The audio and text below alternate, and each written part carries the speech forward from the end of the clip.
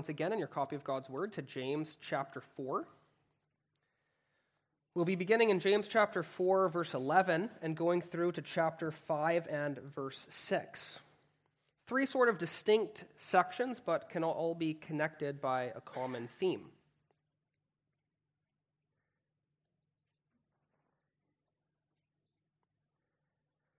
We looked last time, beginning of James chapter 4, he was talking about conflicts in the church, conflicts that arise from our own passions warring within us and around us.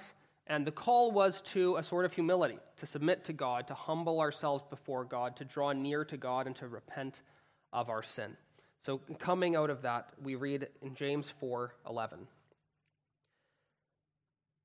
Do not speak evil against one another, brothers. The one who speaks against a brother or judges his brother speaks evil against the law and judges the law. But if you judge the law, you are not a doer of the law, but a judge. There is only one lawgiver and judge, he who is able to save and to destroy. But who are you to judge your neighbor? Come now, you who say, today or tomorrow we will go into such and such a town and spend a year there and trade and make a profit. Yet you do not know what tomorrow will bring. What is your life? For you are a mist that appears for a little time and then vanishes. Instead, you ought to say, if the Lord wills, we will live and do this or that. As it is, you boast in your arrogance. All such boasting is evil. So whoever knows the right thing to do and fails to do it, for him it is sin. Come now, you rich, weep and howl for the miseries that are coming upon you. Your riches have rotted, and your garments are moth-eaten. Your gold and silver have corroded, and their corrosion will be evidence against you and will eat your flesh like fire. You have laid up treasure in the last days. Behold, the wages of the laborers who mowed your fields, which you kept back by fraud, are crying out against you, and the cries of the harvesters have reached the ears of the Lord of hosts. You have lived on the earth in luxury and self-indulgence. You have fattened your hearts in a day of slaughter. You have condemned and murdered the righteous person. He does not resist you. Amen. Let's ask the Lord's help. Heavenly Father, please give us ears to hear. Give us eyes to see, hearts to understand, and the will to respond to you appropriately and humbly as we seek to come under the rule of your word, the rule of Christ. In his name, amen.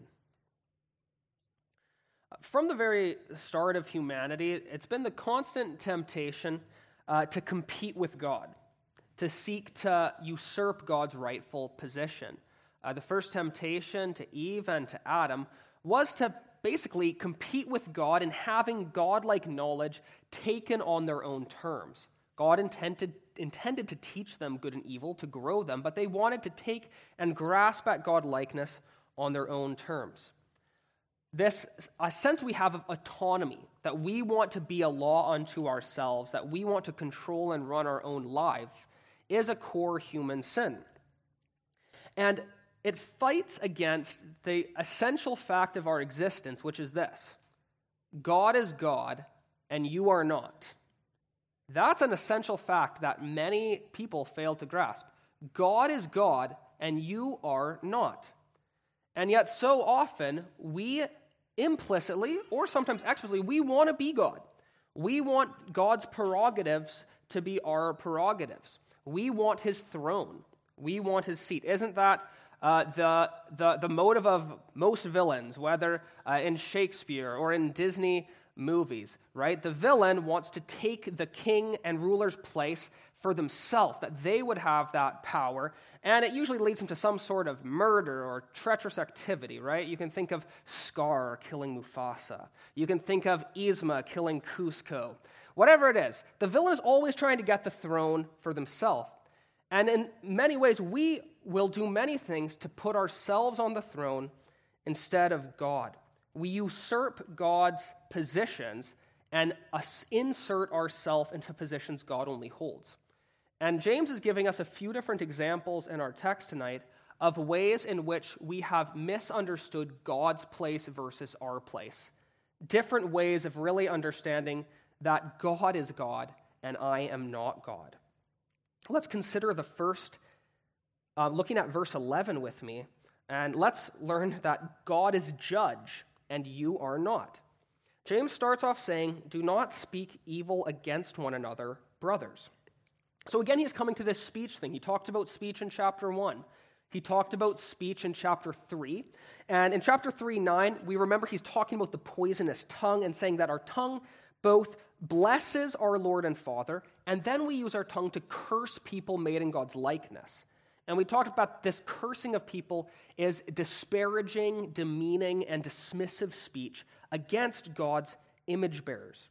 And James has then moved to talking about the conflicts that erupt often from the spark of the tongue. But he returns again to the tongue, and we're reminded that when there are conflicts in the church and elsewhere, usually what happens is people start speaking slanderously and maliciously against one another. So we constantly need to be reminded to not speak evil against others. We need to be people of peace, controlling our speech.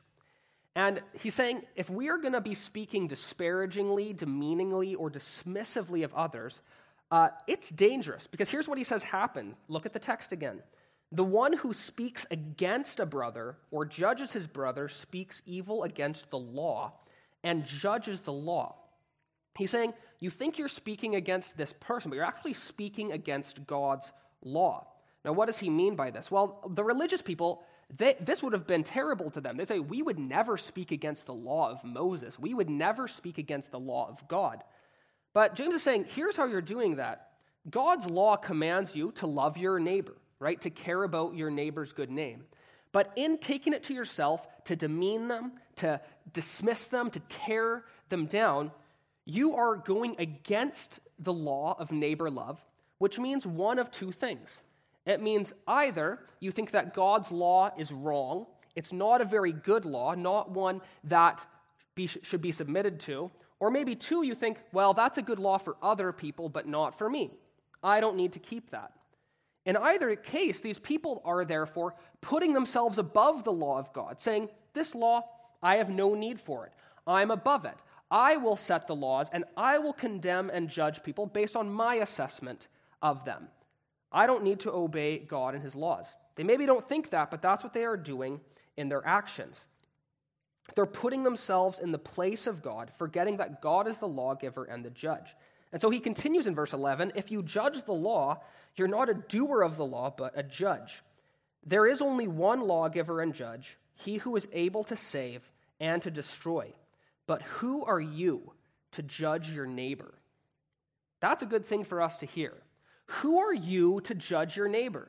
That is, who do you think you are? Who do you really think you are? You really think that it's your right to be the judge of others, to be the one whose will and whose laws everyone needs to submit to and walk around, and if your family doesn't keep your laws of will just right, you can respond with anger and cast your judgments on others? God is the judge. You are not. We often want to take God's place of judgment to ourselves. Now, we're not talking here about the right exercise of justice by lawful authorities. No, the context here is an interpersonal dispute where people are then going to this disparaging speech, this slander speech to get ahead, to rise above in the conflict. We're talking about an interpersonal conflict here. And speaking demeaningly, dismissively, and disparagingly about others is rendering a false judgment against them as image bearers of God. And the judgment, however you slice it, it ends up being something like, they are not worth as much. This person is worthless in some way or other. And it's judging them to be worthless when in fact they are an image bearer of God, and so precious and highly valuable. Who put you in the place of God? God is judge, and you are not. And James is writing to expose this God-usurping arrogance that seeks to place the self in the place of the judge's seat, when God is the only one that has the right to sit on the judge's seat. This is an example of the godless pride that was found in the church manifesting itself in their interpersonal relationships. But James moves on to point out how this sort of arrogance and pride can manifest itself in another way. Look at verse 13. He says, "Come now, you who say, today or tomorrow, we will go into such and such a town and spend a year there and trade and make a profit." I first just love that it says, go to such and such a town. I got just a great way of speaking. Today or tomorrow, we'll go into such and such a town, spend a year there, and trade and make profit. So James is talking about the plans that these merchants are making. And in most ancient times, most people are in agriculture, right? They're farmers. But some people were merchants. And the merchants were generally those who were more desirous of accumulating wealth. Often people didn't even use money, they traded goods, but the merchants were the ones that made money a big priority. This commodity of trade, and were going around, and mainly people that were merchants were people that had a really strong incentive to seek wealth. That's what these merchants were. And so it seems like there was a pride in these merchants who are really proud that they've left, I've left this common farming behind like all of you guys. I get to go around, I'll go to Corinth, I'll go to Thessalonica, I'm going to trade and I'm going to make a profit. James is speaking to these merchants largely, and these are ones who are confident in their own ability to ensure their future success. That is, they have a strategic business plan, and they're confident in their ability to execute it to perfection.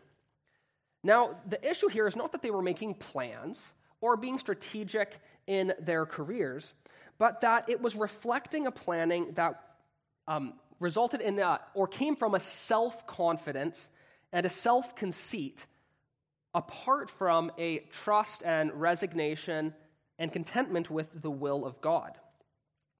And by extension, I think we rightly apply this to all sorts of self-confident planning. We can think of that sort of self-confidence that says, I will plan my family exactly this way. We'll have exactly this many kids at exactly this time, and that is exactly how my life will play out. I'll get married at this year. I'll be a grandparent by this year. We used to listen to this one speaker back in the day, but this person was confident that he had a 200-year plan for his family that was going to happen, when his grandkids would be born, when his great-grandkids would be born. And about 10 years after he first gave this speech about his 200-year plan, he was reflecting that, his daughters are still in their early 30s, they're not married, so it's kind of thrown off his 200-year plan. Yeah, go figure, But this confident planning, and this is how my life is going to go. Some have confidently planned their career path. This is how my career path will go. I will get a promotion at this point. Or your business life. I will grow my business to this extent. I will sell it at a profit. Then I'll start a new venture and do this and that. Or I'll plan my retirement. I will retire at age 57. I'll have enough to live in this sort of cottage every winter. I'll be able to do this and that is how my life will go. Our society celebrates and encourages this sort of self-confidence. I was listening to a podcast recently where this pastor was talking about just this big trend he really noticed among college students in the UK. And really this isn't just in the UK, it's everywhere. And you can see this especially, people talking about this on TikTok videos and stuff all the time. But it's this idea of manifesting. Okay, you may not have heard about this. This is a big thing for college students, that they will manifest their ideal college. They will manifest their ideal degree and achieve it. Now, you might remember, this is actually just a reiteration of something that was popular like 20 years ago. If you ever watched Oprah, there was like this law of attraction business that if you visualize things and really want them, the universe will just give them to you. But it's an expression of this utter self-confidence that I can have what I want, not necessarily even by working hard, but by thinking hard and visualizing. I will manifest my own destiny because I am in control of my destiny and no one else. And what does James say to that?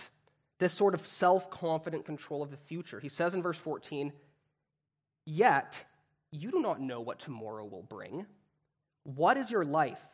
For you are a mist that appears for a little time and then vanishes."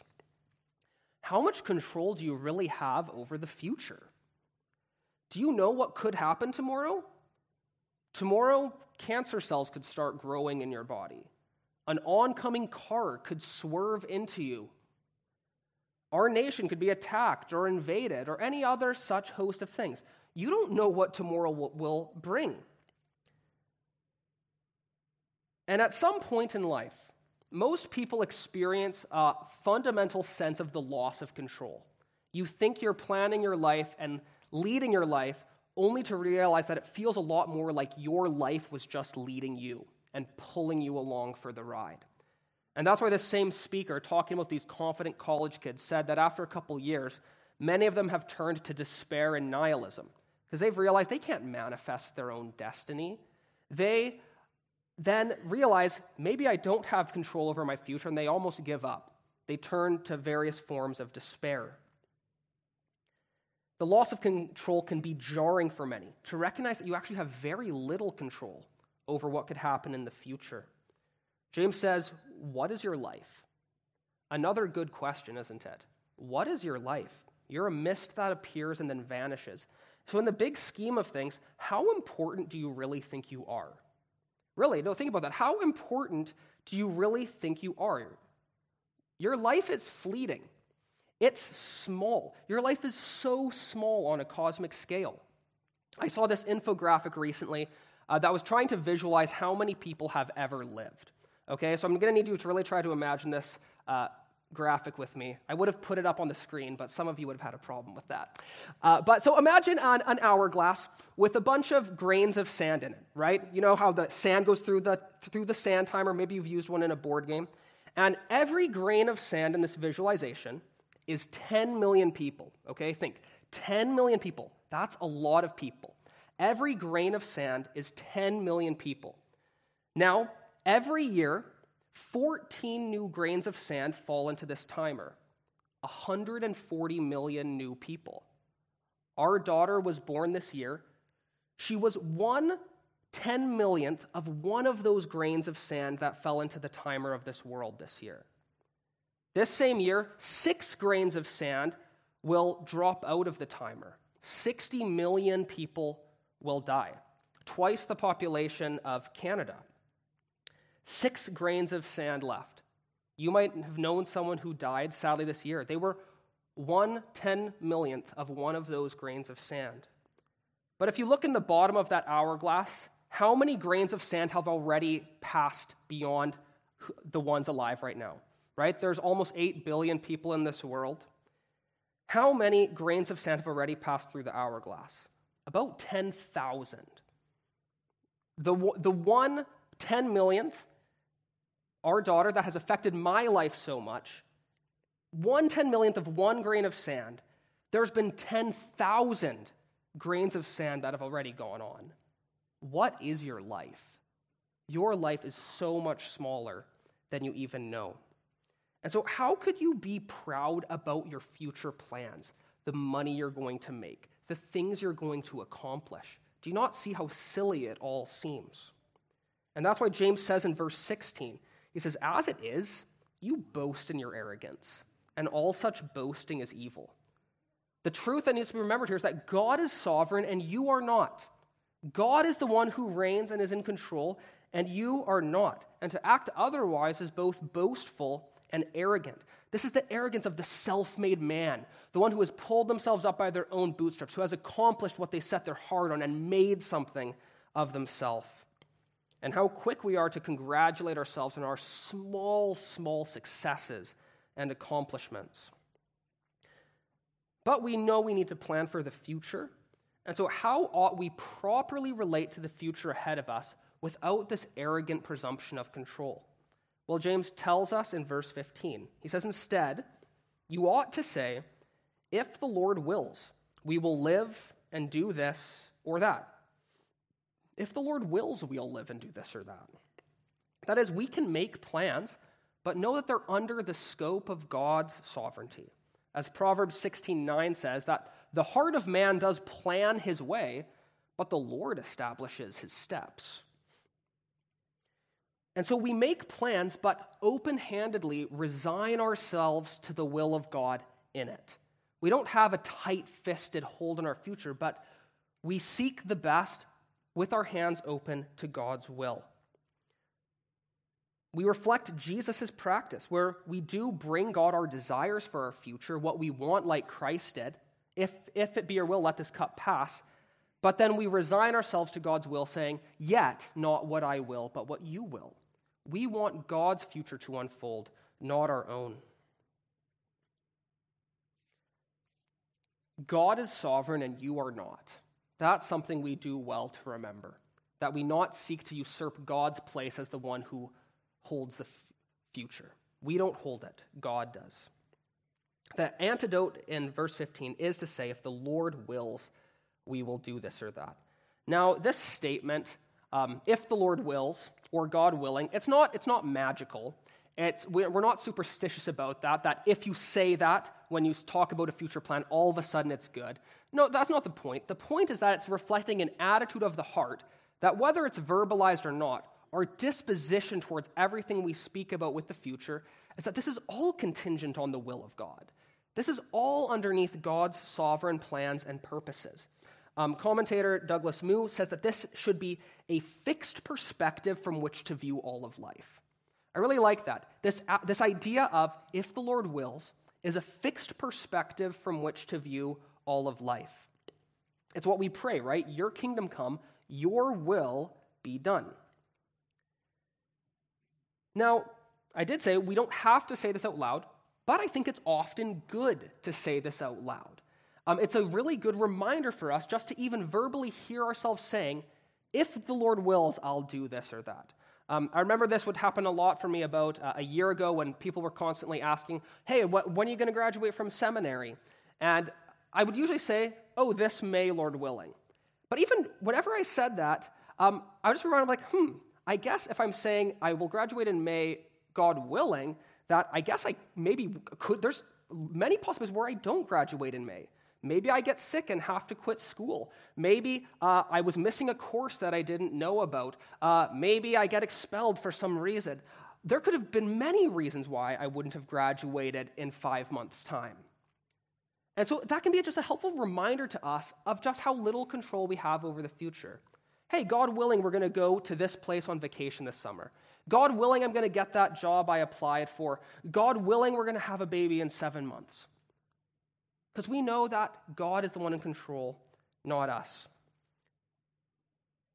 James concludes in verse 17 saying, so whoever knows the right thing to do and fails to do it, for him it is sin. This seems perhaps a jarring verse that doesn't necessarily connect, but I think if you think about it, he's basically saying, I've told you now a way you ought to speak and live, right? To be saying, if the Lord wills, we'll do this or that. He says, now you know, so I expect you to be doing that. So if you know that you need to speak about your future with reference to the will of God, to not do that now is sin. But we can broaden that to say, yes, anytime you know the right thing to do and don't do it, it's sin. We talk about those as sins of omission, sins that are us failing to do what we're supposed to do. And it's just helpful as an aside for us to remember that sins of omission exist, right? We often get so focused on the sins that we're struggling committing that we forget that there's a lot more we're omitting.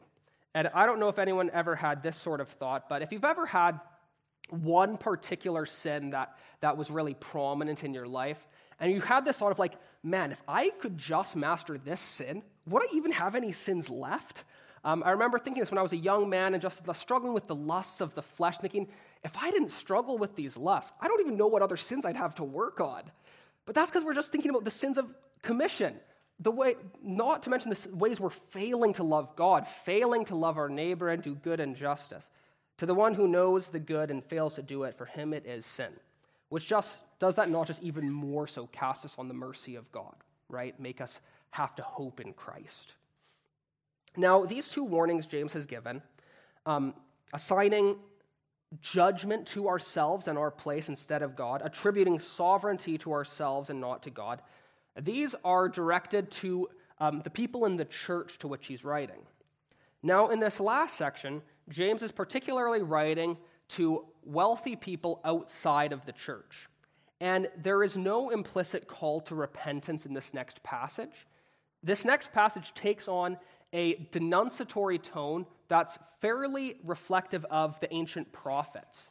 He's speaking a word of judgment, to those outside of the church, those outside the church who were oppressing some of those in the church. Take a look at James 5, verse 1. He says, "Come now, you rich, weep and howl for the miseries that are coming upon you." Weep and howl for the coming miseries. So these rich people, like the ones we just heard of, they think their future's bright and rosy, but little do they know. Little do they know what their future end will be. And he writes in verse 2 here, of their future end as if it was already present, saying, "Your riches have rotted, your garments are moth-eaten. Your gold and silver have corroded, and their corrosion will be evidence against you, and will eat your flesh like fire. You have laid up treasure in the last days." He's saying, what's happening to your wealth when your body's lying in the grave? All your rich and fancy clothes will be getting eaten by moths. Your wealth, it'll be rusting or it'll be given away to others. Why are you amassing such treasures? And this laying up of treasure in the last days, or as one translation says, you've selfishly hoarded wealth in these last days. It's a testimony against them at the judgment. It's a testimony that their love was wealth and not Jesus. This wealth, it is testifying against them. Remember what Jesus said, where your treasure is, there your heart's going to be. The treasure is a reflection of where the heart is at. Do you remember when Jesus also told that parable about the man who had so much stuff he couldn't fit it in his house and shed anymore? So he said, I should tear down my barns and I should build bigger barns so that I can have more stuff. And Jesus said that this man was a fool. That very night he would die and face the judgment of God. And what good is that giant barn full of stuff then? He says also in the Sermon on the Mount, you can't serve God and money. You can't have two masters, God or money. Not both. The hoarding of treasure reveals that the riches and wealth are their true gods. And so from this godless, this proud accumulation mindset, because they just want, it leads them to doing injustice towards others. They want what they want and will get it by any means necessary. So look at verse 4. He says, "Behold, the wages of the laborers who mowed your fields, which you kept back by fraud, are crying out against you, and the cries of the harvesters have reached the ears of the Lord of hosts." So in this day, there was a few wealthy landowners who were accumulating all the property. All the property was owned by a few people, and therefore the agricultural workers, they had to hire themselves out to these few landowners because that was the only work they had. They needed to get enough to subsist, to have their families eat. And therefore, they were at the mercy of these wealthy landowners, such that if the wealthy landowners withheld their wages even for one day, they wouldn't have enough to buy food to eat. This was subsistence-level existence. And therefore, because they had all the power, these landowners couldn't be resisted. No one could stop them from withholding the wages because everyone was in need for what they could provide. Therefore, they abused their power and oppressed their workers. And in doing so, they were breaking God's law. You might remember Deuteronomy 24:15, where God explicitly prohibits this action. He says, "You shall give the worker his wages on the same day before the sun sets, for he is poor and counts on it, lest he cry against you to the Lord and you be guilty of sin." These people thought they could get away with it, but God heard the cries of these poor, oppressed Christians, just as God heard the cries of the enslaved people of God in Egypt.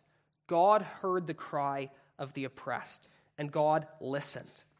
So he says again to these wealthy oppressors, verse 5, "You have lived on the earth in luxury and in self-indulgence. You have fattened your hearts in a day of slaughter."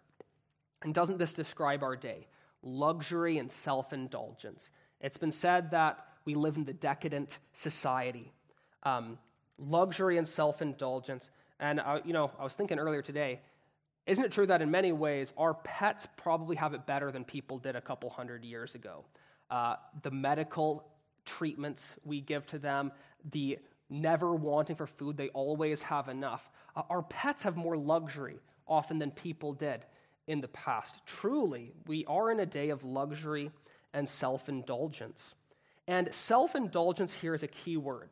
Self-indulgence implies the neglect of others. It implies the hoarding to the self, to the want and worsening of others, and to the neglect of God and our duties to Him as well. He says, you've fattened your hearts in a day of slaughter. That is, you've lived unaware of what the end of this selfish indulgence would be. He's saying this is like unto an animal that is unknowingly being fattened up just to be slaughtered. I don't know how many of you guys have seen that masterpiece film, Babe, about the pig that becomes a sheepdog. It was one of my dad's favorites. But some of the animals got wise to this, that they could be fattened up for the slaughter. Ferdinand the duck, he said that most ducks prefer to forget it. But the fact is that humans like to eat plump ducks. But most ducks prefer to forget it. And so he's trying to warn Babe. He says, don't let them fatten you up for Christmas dinner. And they're trying to decide, should they eat the pork or should they eat the duck à l'orange? And just as these animals wouldn't want to be being fattened up for the slaughter, many people live like these ducks. They prefer to forget it. What will the end of their self-indulgence, fattening of their bank accounts be? But it's going to be destruction. They'll be fattening themselves up in a day of slaughter. And most don't want to think about what the end of their amassing of wealth will be after they die, how they will have to give an account to God for how they dealt with all the resources He had given to them. And this godless accumulation manifests itself further, and perhaps worse, in verse 6. He says, you have condemned and murdered the righteous person. He does not resist you. This doesn't necessarily mean that they had physically murdered people, but that their starvation of them, their withholding of wages from them, was leading to their death. Just as David was charged with murder for orchestrating the circumstances that led to Uriah's death, so these people are charged with the murder in the circumstances that led to the death of the poor. And he says, they don't resist you. That is, you people have gotten rid of all that stood in your way. You've lobbied your way to the detriment of the common man. You've quieted the whistleblower. You've forced the signing of non-disclosure agreements on those you've abused and oppressed. And the poor righteous here are just helpless victims. They don't resist because they have no means of resistance. They had no power. They were at the mercy of these wealthy ones. And these people didn't understand that in God's sight, they truly weren't rich. God is rich, and they are not. The riches they think they have are just things that fade away. They ought to have looked to God for the true riches, the rich of soul, the feast of fat things and wine on the lees that would truly satisfy their heart, and in that find what they would truly be looking for. And therefore, because they have not sought satisfaction in God, there's only a judgment that's remaining for these people. It's a judgment on the godless that James is telling the church. Now, we hear this too, and why would James have needed to tell the Christians about the judgment coming on their oppressors? And what perhaps can we learn from this as well? Well, I think there's a few reasons how we can learn from this judgment on this godless rich. It's first, that they might learn not to envy the worldly wealthy, right? We sometimes look with envy like Asaph in Psalm 73. Man, those rich people look like they're doing really great. But we need to remember, like Asaph, that truly God sets them in slippery places. Their God is their belly. Their end is destruction. But godliness with contentment is great gain. Don't envy the worldly wealthy. Second, that they might learn not to be like the worldly wealthy. Don't learn the ways of the Gentiles. Don't ever think that profit is more important than people. People are more important than profits. And those who have power over workers, the owners and the managers, they will give an account to God for how justly or unjustly they treated them. Whether they treated their workers the way they would want to be treated, whether they loved their neighbors as themselves, or whether they treated their workers like inhuman machines, like means to an ultimate end of profit. Don't learn the ways of the Gentiles. Don't learn the economics of the Gentiles. Let God teach you the economic principles of his kingdom. Third, that the poor and oppressed Christians here, they could learn to have a calm composure in the face of their suffering, knowing that God will justly judge the wicked and justly recompense the righteous who suffer at their hands. And yes, they can and should work for justice, but they need not do so frantically or in the ways of this world, taking up the sword, but they can, like Jesus, Peter says, entrust themselves to a faithful Creator while doing good, while seeking good. And so in all these different ways, as we've seen, James is showing us what it looks like to try to usurp God's position, to be judge ourselves, to be sovereign, to have worldly wealth ourselves. And in all these ways, they're usurping God's rightful rule. But to the humble, to the one who acknowledges God's rule, God's law, God's sovereignty over life and history, God's ownership of all things, to the one who recognizes their stewardship, their call to love others, these find the mercy of God, and they can take comfort even in the midst of their suffering. And how can us as Christians find this sort of comfort even in the midst of disillusionment, in the midst of difficult circumstances, in the midst of even poverty and suffering?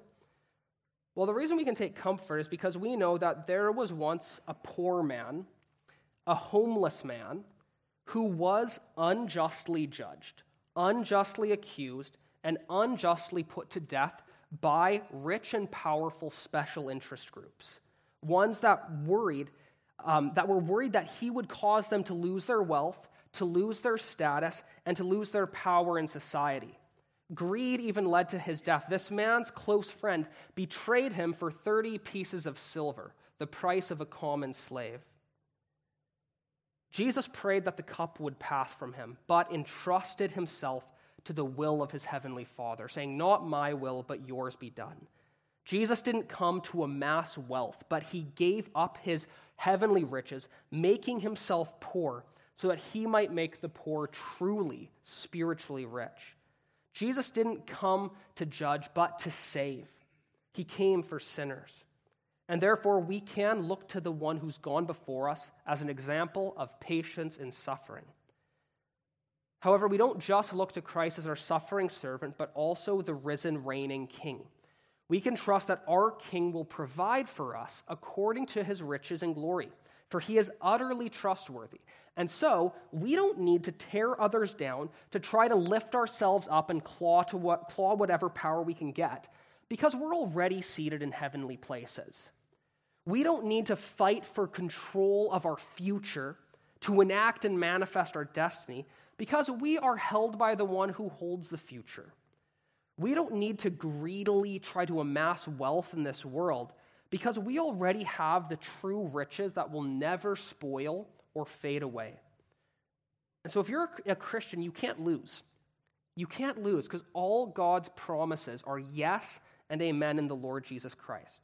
And so, we tonight and this week can remember and rest in the reality that God is judge and you are not. That God is sovereign and you are not. That God is rich and only in him can you also be truly rich. Let's remember these things and let God be God. Let's pray. Heavenly Father, we thank you for your all-sufficiency. We thank you for the wealth that we have in Jesus, the wealth of the love of God, of hope beyond the grave, of the Holy Spirit's indwelling, of peace through Jesus. We ask that the treasure that is Christ would be more to us than all the treasures of this world, that we would trust your goodness and kindness so thoroughly that we would not fear for our future, but trust you and seek to faithfully walk in your ways. We ask for tongues that refrain from speaking evil of others and seek to encourage and to build up.